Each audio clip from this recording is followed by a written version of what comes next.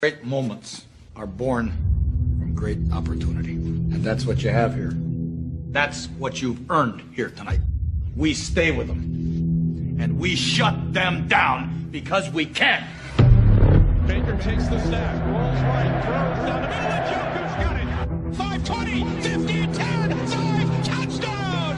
Nick Chubb! Odell Beckham Jr., 89-yard touchdown.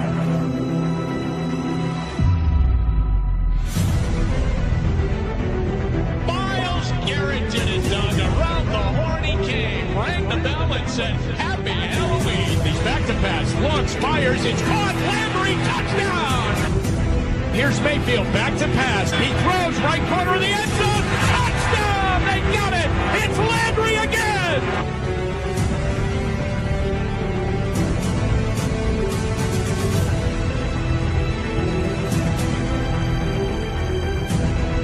Chubb with running room. Chubb to the 40. On his way to the end zone.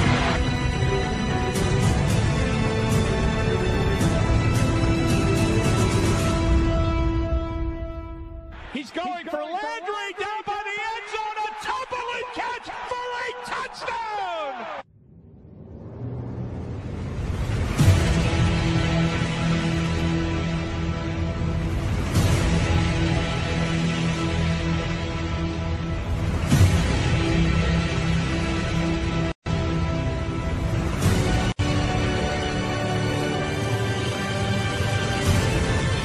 And the ball game is over, and the Cleveland Browns have made it into the NFL playoffs for the first time in 18 long years. Welcome to Dog Pound Nation, a Cleveland Browns podcast. Hello, everyone, and welcome back to Dog Pound Nation. Ladies and gentlemen, the Cleveland Browns have broken the 18-year streak. They are back in the NFL playoffs. It has been a long time coming. God, man, you know, that game had me on pins and needles. When the Browns were up you're not the only 9, one. Yeah, they're up 24-9. I was like, okay, we got this. And then Pittsburgh started crawling their way back in, and I'm like, oh, my God, we're going to find a way to screw this up in typical Browns fashion. Cleveland. You know, we found a way to win, and I thought Miles Rudolph was going to be the one. Or Mason Rudolph will be the one to blow our playoff hopes, but it didn't happen. We made it. Yeah, we made it in. That's what matters. It was a hell of a game. The Steelers played with a lot of determination, and I think a lot of the fans online were going on and saying, "Oh, congratulations, you got in the playoffs, beating a second string team." That's actually not true. They actually played a lot of their starters, a lot more than I thought. Yeah, I was kind of surprised that they played as many starters as they did. Mm-hmm. But then again, you figured that maybe they were trying to play for that second seed. I think so. I don't know if it was more so, Mason Rudolph was playing for his possible future, and he was really determined. It's possible. I don't know, though. I don't know, but all I know is the game was nerve-wracking, but the Browns finally came through. That's how you know it's a different Cleveland Browns team. Yeah, I'm just so glad to see, we're going to have a week 17 or a 17th game. Thank God, man. For the first time, the Browns are actually going to play into the early to mid-January. Miracles do happen. It's about damn time. The question's just going to be, do we have a shot in Sunday night's rematch? That's going to be the big question, but we'll get into that at the end of the show. Yeah. Let's cover this one. All right, let's get into it. All right, first we'll bring up the stat line here. Okay, so the stat line here, Mason Rudolph, 22 of 39, 315 yards, 2 touchdowns, and 1 interception. I have to say, he kind of impressed me. I didn't expect this kind of game from Rudolph. Oh, no, I didn't either. But, yeah, like you said, he really impressed me as well. I think, before this game, I would have said, you know what, I don't think the Steelers have their future quarterback on their roster. But now I'm starting to think maybe with a little bit of grooming, they might. I don't know. I'm hearing rumors swirling around that Cam Newton might be available in the offseason, and the Steelers could potentially pick him up. Do you think they will? Oh, do I think they will? No, but there's the potential there. Yeah, I don't think the Patriots are going to stick with him. I think that he didn't overly impress there. I don't think it was a right fit, and I think they're going to move on. Who they're going to move on to, I don't know yet. Yeah. But anyway, let's go down to Mayfield's stats here. 17 to 27 for 196 yards and 1 TD. I mean, they're nothing overly impressive there, but the thing that is impressive is that Baker was able to come in and finish the game and be able to be the one to run the last play. Oh, yeah. To make up for his 2 fumbles last week. No, his 3 fumbles last week. 3 fumbles, 2 lost. And you know what? I think that says a lot about Kevin Stefanski's faith in Baker Mayfield. A lot of coaches would have balked at the chance of giving their quarterback another chance to put a big game away, and he did, and he came through. Yeah, he did. I was surprised as hell about that last play. Yeah, I'm surprised he didn't go to Nick Chubb or Kareem Hunt. He put a lot of faith in Baker's ability to be able to stretch the ball forward, and not only did he come through, but he also gained 3 or 4 instead of gaining just 1. Exactly.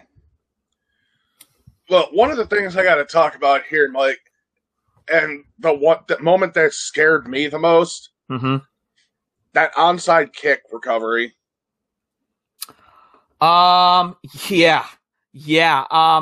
That's when I thought the game was going to shift away from us. I thought, oh my God, yet again, the Browns are going to be one of the only teams to let an onside kick happen this year, and it'll cost them the playoffs.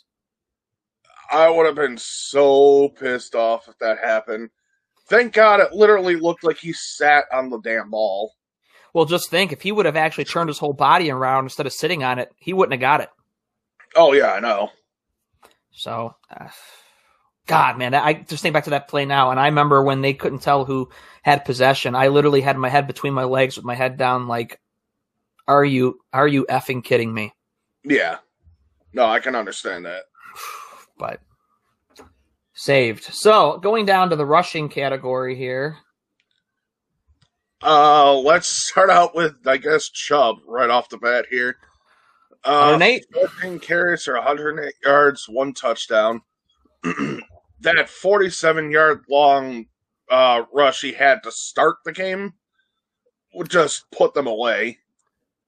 Oh, yeah, that excellent touchdown. Yeah. I knew at that point Nick Chubb was going to be running with a purpose in this game. Oh, God, yeah, you knew that. And I'm happy to say, too, that Nick Chubb did get over 1,000 yards on the season. Yes, he did. 1,067. I know when you saw that huge game by Baker Mayfield, though, I want to say it was like the 28-yard game that he had. Mm-hmm. I'm like, well, there you go, ladies and gentlemen. We've now got our second leading rusher on the team this week. Yeah, Mayfield, 44 yards, man. I was really impressed that, the biggest gripe the last 2 years with Baker was that I always felt like, in college, he was not afraid to be mobile and run the ball. And it just seemed like the last 2 years, Hugh Jackson and Kitchens were restricting him in the pocket. And Stefanski finally letting Mayfield be Mayfield. Oh, yeah. And it's about time, too, because that's where he excels. Yeah, why keep a guy that's better throwing on the run and out of the pocket and keep him contained to change his whole way of playing? That just doesn't make sense to me. No, it doesn't at all. But I'm glad that we're letting him do what he needs to do. Absolutely. Kareem Hunt, I think he came up just short of 1,000, 841. Yeah. That's fine. It's okay. 841 is not bad for a guy that's your backup running back. God, no. Of course not. Let's see. And then we got we really did hold them to very few rushing yards this game. The Steelers have just not rushed good as a team this year at all, and again it showed in this game. I mean, Connor's only got 37 yards. I mean, Connor's not the same guy he's been the last 2 seasons.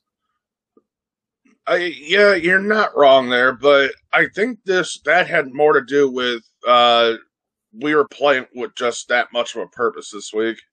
That too. Our defense did a pretty good job. I think it was just at the end of the game, maybe some of the pass defense mistakes down the field. But considering we were thinned out and without Denzel Ward, I can't necessarily say that I'm disappointed in what happened. It was kind of expected. Oh yeah, I'm not surprised. But anyway, let's get on to the receiving game here. All right. So, receiving game, pretty balanced on the Browns side. Fairly balanced. We didn't obviously have a lot of receiving yards, but that's going to be mainly due to the fact they held us to only less than 200 yards receiving or passing this game. Mm-hmm. So let's see. We had Higgins leading the charge with 2 receptions for 55 yards, including that huge 42-yard gain he had. Higgins, I want to see what he has on the year. Nearly 600 yards receiving. Not bad for a guy that really didn't play the first 3 or 4 weeks of the season. So we're looking at a guy here that I really think deserves to be in that 1 and 2 slot with Landry. I do. More so than Beckham. I guess my question to you is now, because now that we're at the end of the regular season, do you think that the Browns showed enough that they could do without Odell Beckham in the future? I say at least give it the off season to, beginning of the practices next season for trying to figure out what they want to do with Beckham.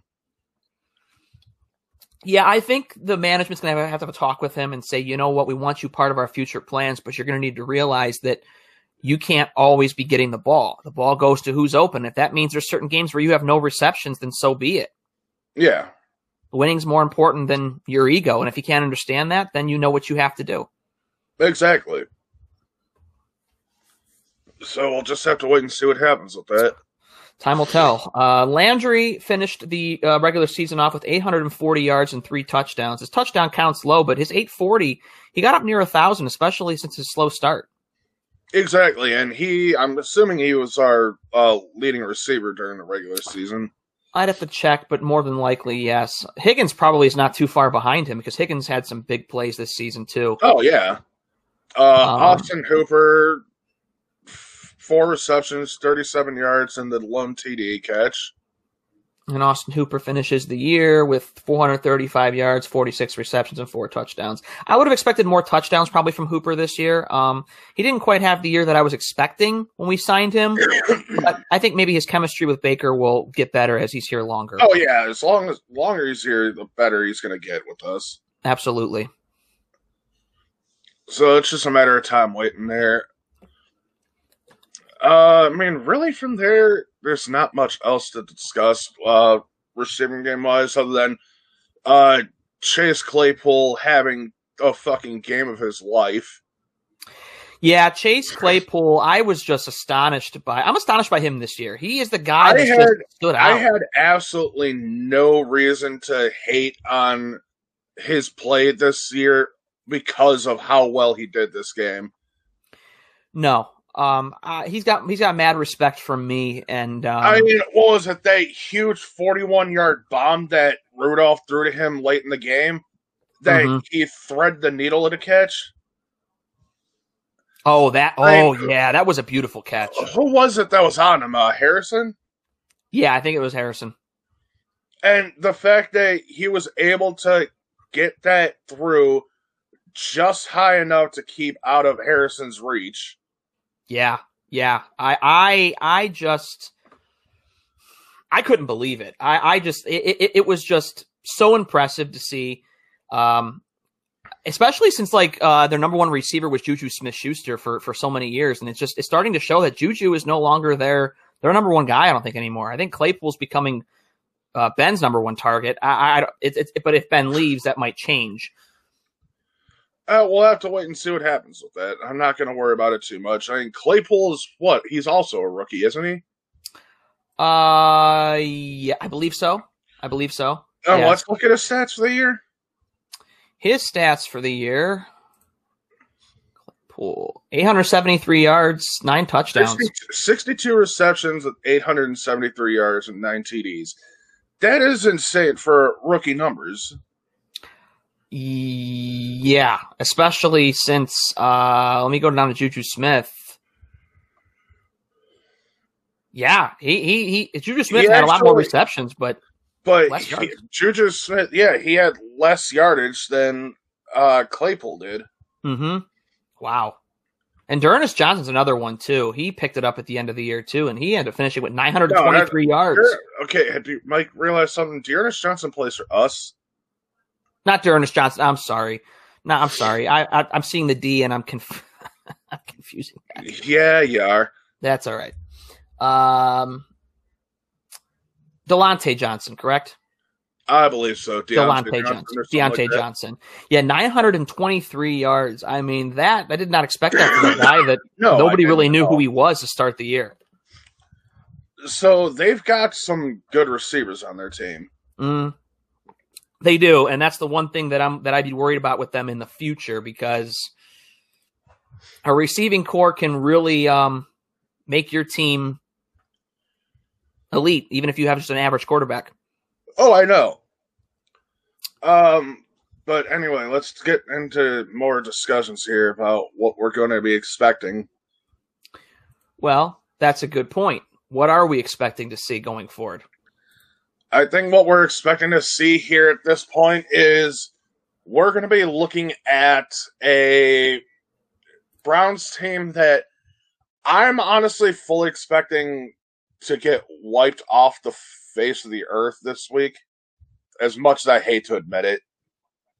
I don't think they're going to be. That's going to happen, huh? I don't think they're going to beat a healthy Pittsburgh team, because Pittsburgh's getting most of their people back for this game. They're also playing with all their first string.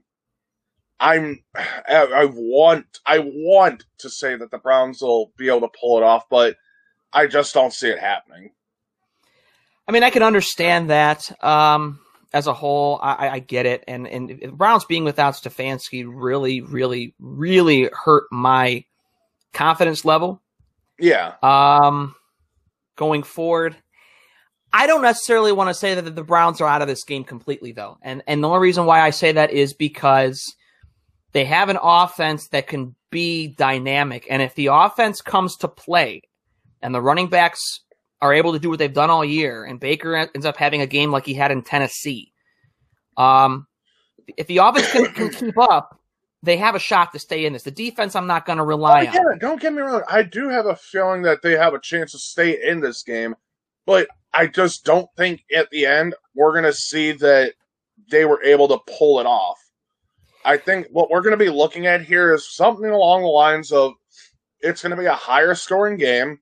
Mm-hmm. But I also see the final score only being like a 3-point difference. That's kind of what I was thinking too. That's kind of what I was going with, about a 3-point difference. I don't know. If I'm going to say my prediction's going to be, it's going to be something along the lines of Pittsburgh's probably just going to beat us 30-27. So you're going to give the Steelers the win here. Yeah, as much as I don't want to. I'm going to agree with you on the fact of a 3-point spread here. I think this game is going to be close. I know some of the media pundits think that the Steelers are going to roll. I don't think the Steelers are going to roll here. I think the Browns are going to play with a purpose. Their coach is gone. They're going to play for their coach. They're going to play for their city, and they're going to play for their fans. And I think they're going to come out strong. It's going to stay close. And for some reason in my gut, I am going with a 41-38 Browns win. It's bold. I think it's going to be a high-scoring game. I think both offenses are going to be lighting it up. Both defenses are going to show their weaknesses, especially with the Steelers being without Joe Hayden. It gives Baker a side of the field to attack. It does give him a side of the field to attack, which is why I think it's going to be a higher-scoring game. Yeah, I think you're going to see basically what happened in last week's game with Denzel Ward being out and the Steelers were attacking that side of the field. I think you're going to see Baker do the same kind of thing in the playoff game with Joe Hayden not being there again. Yeah. But like I said, it's just, to me, I just don't think we have, our team especially, what's going to kill us in the end is we don't have the experience of being in the playoffs. I think that's what's going to be the thing that kills us this week, is the fact we don't have the experience of playing at a playoff caliber. Yeah, I can understand that. And that might be the one thing that ends up being our downfall, because even if but here's the thing about this though that you got to take away from, even if we lose this week, we have that playoff experience. We've made the playoffs for the first time in 18 years. Mm-hmm. We're going to be a team that's going to be feared now because of what we were able to accomplish this season. Mm-hmm. And a lot of these, mind you, this is also on a rookie head coach as well, coaching us to an 11-5 record. Yeah. I mean, the fact that imagine just what the hell we're going to be able to do from here. My guess is this is going to be nothing more than motivation for us for years to come. We're going to see the Browns as perennial playoff contenders probably for years at this point. I would hope so. I mean, the fact that a rookie head coach came in here and gave us our best record we've had since the Browns came back in '99, that alone is a huge statement to the Browns' future. And two, we talked about Coach of the Year, and we've talked about it for weeks. And after the Jets game, I think he's locked up Coach of the Year. I think so too, because I know a lot of people were cooled off after he lost to the Jets. But let's think about what was ripped away from him in that Jets game, and that's why it played a good factor in why they lost. Yeah. And the fact that he carried a team that was 0-16, was it 3 seasons ago? And carried them to no, it was 2. No, yeah, it was 3 seasons ago. Mm-hmm. And he carried them to an 11-win season in 3 years, and being a rookie head coach, and he turned a whole franchise around. How can he not be Coach of the Year? Who else out there deserves Coach of the Year more than him right now? I'm not going to say he alone did this, but when he helped take a team and make them into a national conversation on almost every level, every week, it feels like, how do you not deserve the Coach of the Year at that point? And it wasn't for all the wrong reasons, too, for the media coverage. No, you're absolutely right. The only guy that was in a conversation with him was Mike Tomlin, but that was also before they went on their losing streak at the end of the season. Yeah. But that was to be expected. Yeah. To me, he's got to win Coach of the Year. I don't see anybody else. But what we're going to be seeing, though, is with the unfortunate loss I feel like we're going to have this week. Like I said, it's just my personal opinion. Mm-hmm. I think this is going to greatly motivate Mayfield and the others during the offseason.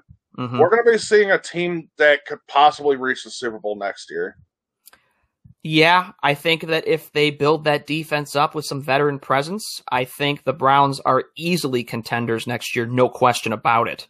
Oh, easily, yeah. So we'll have to wait and see, but okay, so we're at the end of the regular season, of course.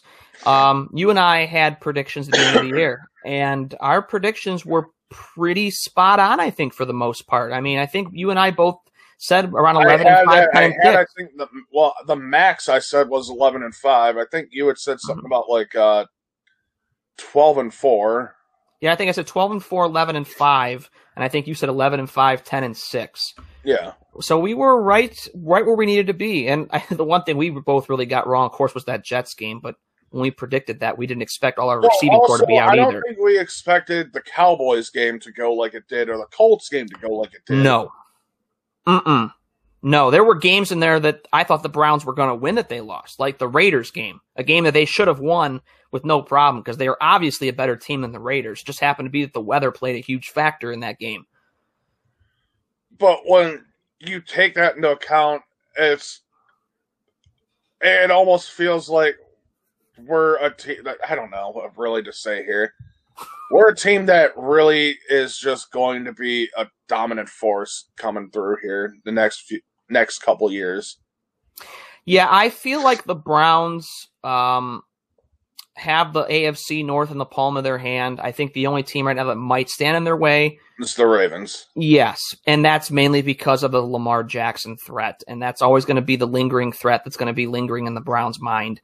The Steelers are trending in the wrong direction. But here's the biggest thing about this, though, for the Ravens. Mm-hmm. How long are they going to have that threat with Lamar Jackson? Because as we've seen, his ability to throw the ball isn't anywhere near as good as his ability to run it. Running quarterbacks do not last long in the NFL. No, they don't.